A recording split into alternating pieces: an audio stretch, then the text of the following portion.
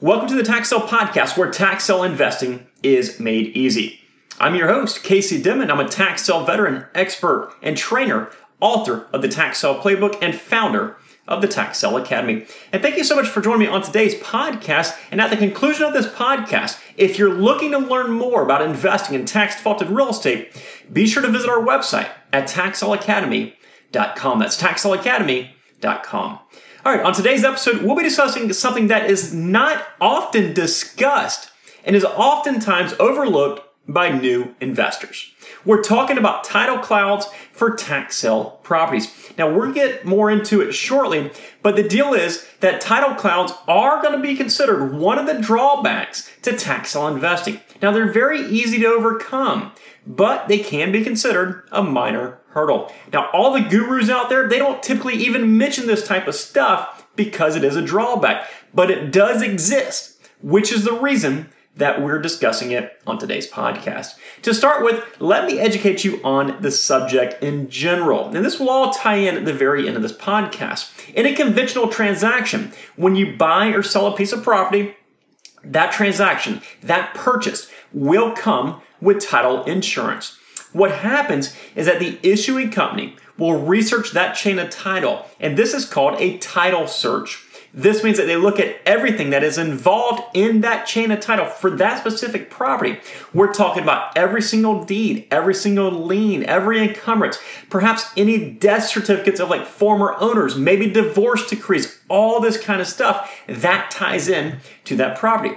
They're looking for anything that is out of the ordinary, which of course would prevent them from issuing what is known as clear title. They want to know that a piece of property has passed from one party to the next party and that all encumbrances have been removed. Let me provide an example of an issue. Let's say two people own a piece of property. Then they sell this piece of property, but one of the sellers just forgets to sign the deed. Obviously, that's going to be an issue. Or how about a mortgage that was recorded, that was taken out back in like 1995? Then that property was resold in 2005 to a new buyer, but that mortgage, there was no satisfaction of mortgage, no release of that mortgage ever recorded. So obviously that mortgage would still exist, and that would be an issue when it comes to issuing title insurance.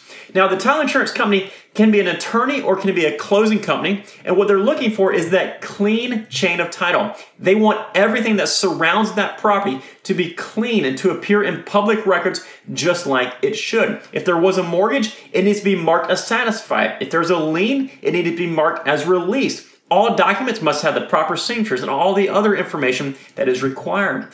If and only if their title search shows up clean and meets their standards, they'll provide what is known as title insurance.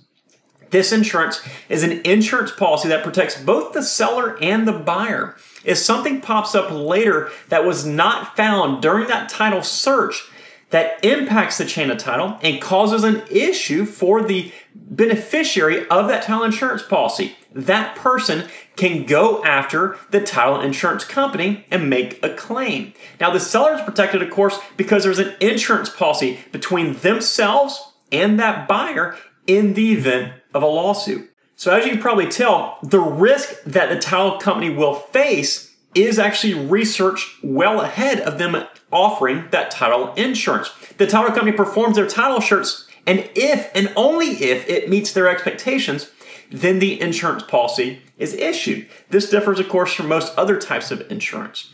Now, with that said, when title insurance is issued, it's issued for the purchase price of the property typically, and it ensures that the buyer is covered if there are any issues with that chain of title at any point in the future. In short, it's the safest way for a buyer to buy a parcel of real estate. Now, do you remember when we said that they check for a variety of stuff? Well, one of those things that is a red flag to title insurance companies are tax foreclosures.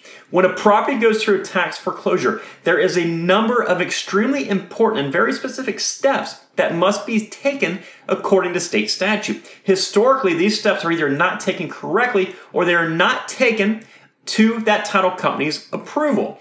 Ultimately, this results in the title not being clear enough for the title company to deem it insurable. This is known as a clouded title.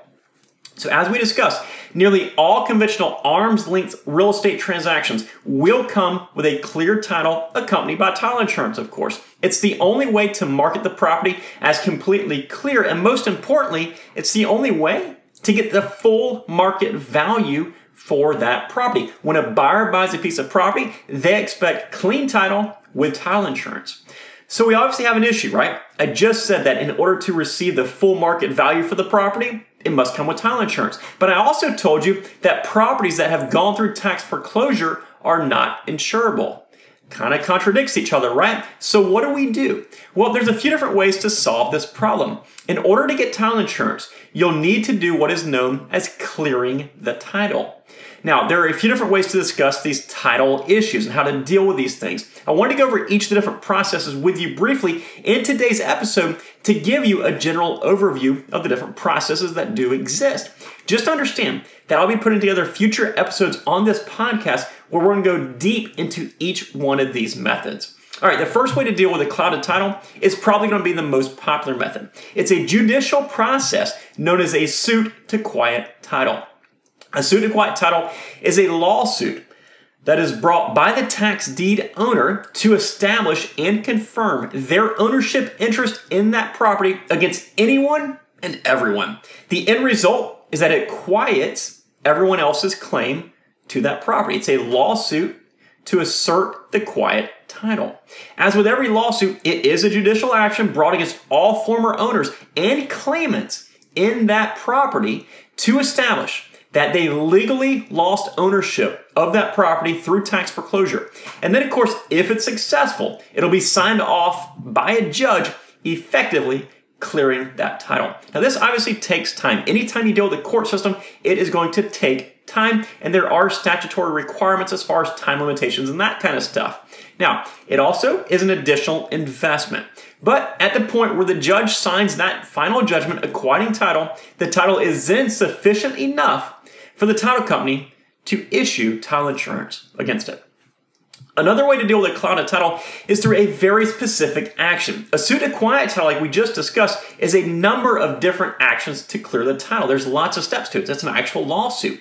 What we're talking about with this specific method is one or two very minor actions. What will happen from time to time is an attorney will perform a title search, and in that title search, they'll discover perhaps a specific document or two that weren't filed or completed correctly.